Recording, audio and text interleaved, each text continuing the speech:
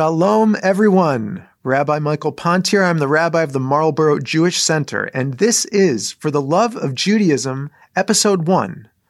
So a little bit about myself. I grew up in Southfield, Michigan. I went to the University of Michigan, go Blue. That's right, I am proud, where I was a psych major. But when I graduated from college, I honestly had no idea what I wanted to do with my life. I did realize that I have a passion for sharing Jewish values, and so I decided to become a rabbi. And I've been a rabbi for over 20 years, and like I said, now I'm very happy at the Marlborough Jewish Center, where I've been for 10 of those years.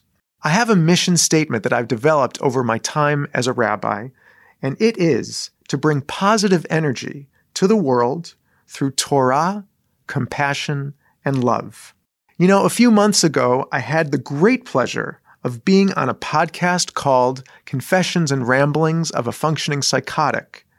We had a wide-ranging interview about all things Judaism, from anti-Semitism and Israel to the role of religion in secular society. As a rabbi, I'm always looking for new ways to reach you and provide messages of peace, inspiration, and yes, a little bit of Torah that I hope will give you something to think about during the week. So here we are, our first episode.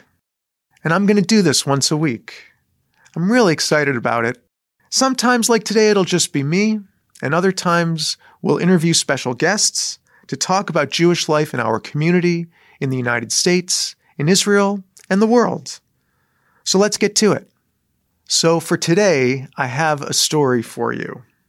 There were a couple of men who were avid moose hunters, and every year they chartered a plane to the Canadian backwoods country. This year, hunting was particularly good, and in just a few days, they each bagged their own moose. They radioed for their pilot to come and pick them up. When the plane arrived, the pilot took one look at the animals, and he said, "No way. We cannot take such a heavy load onto the plane." The hunters protested. "But we spent all week hunting. And besides, the pilot we hired last year didn't complain about the weight." After much argument, the pilot finally relented and allowed them to load the animals. The heavy plane was only airborne a few minutes when it lost altitude and crashed into the side of a mountain. As the men struggled out of the wreckage, one hunter asked, "Hey, where are we?"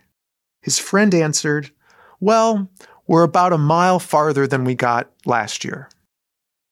We tend to repeat the same mistakes over and over again in our jobs, in our relationships, you name it. We stubbornly resist change. And a theme of the holidays is to examine these moments when we fall short and try to do better. You don't have to make huge adjustments. In fact, it might be better to think small. One wise rabbi suggested the following ways to think small and get better. Give a genuine compliment to somebody at least once a day. Write down what you appreciate about another family member and let them know. Check in with someone who's sick. Hold the door open for a person behind you. Deliver flowers anonymously to a hospital patient. Leave a kind server a generous tip. That's one of my favorites. Volunteer at a community event.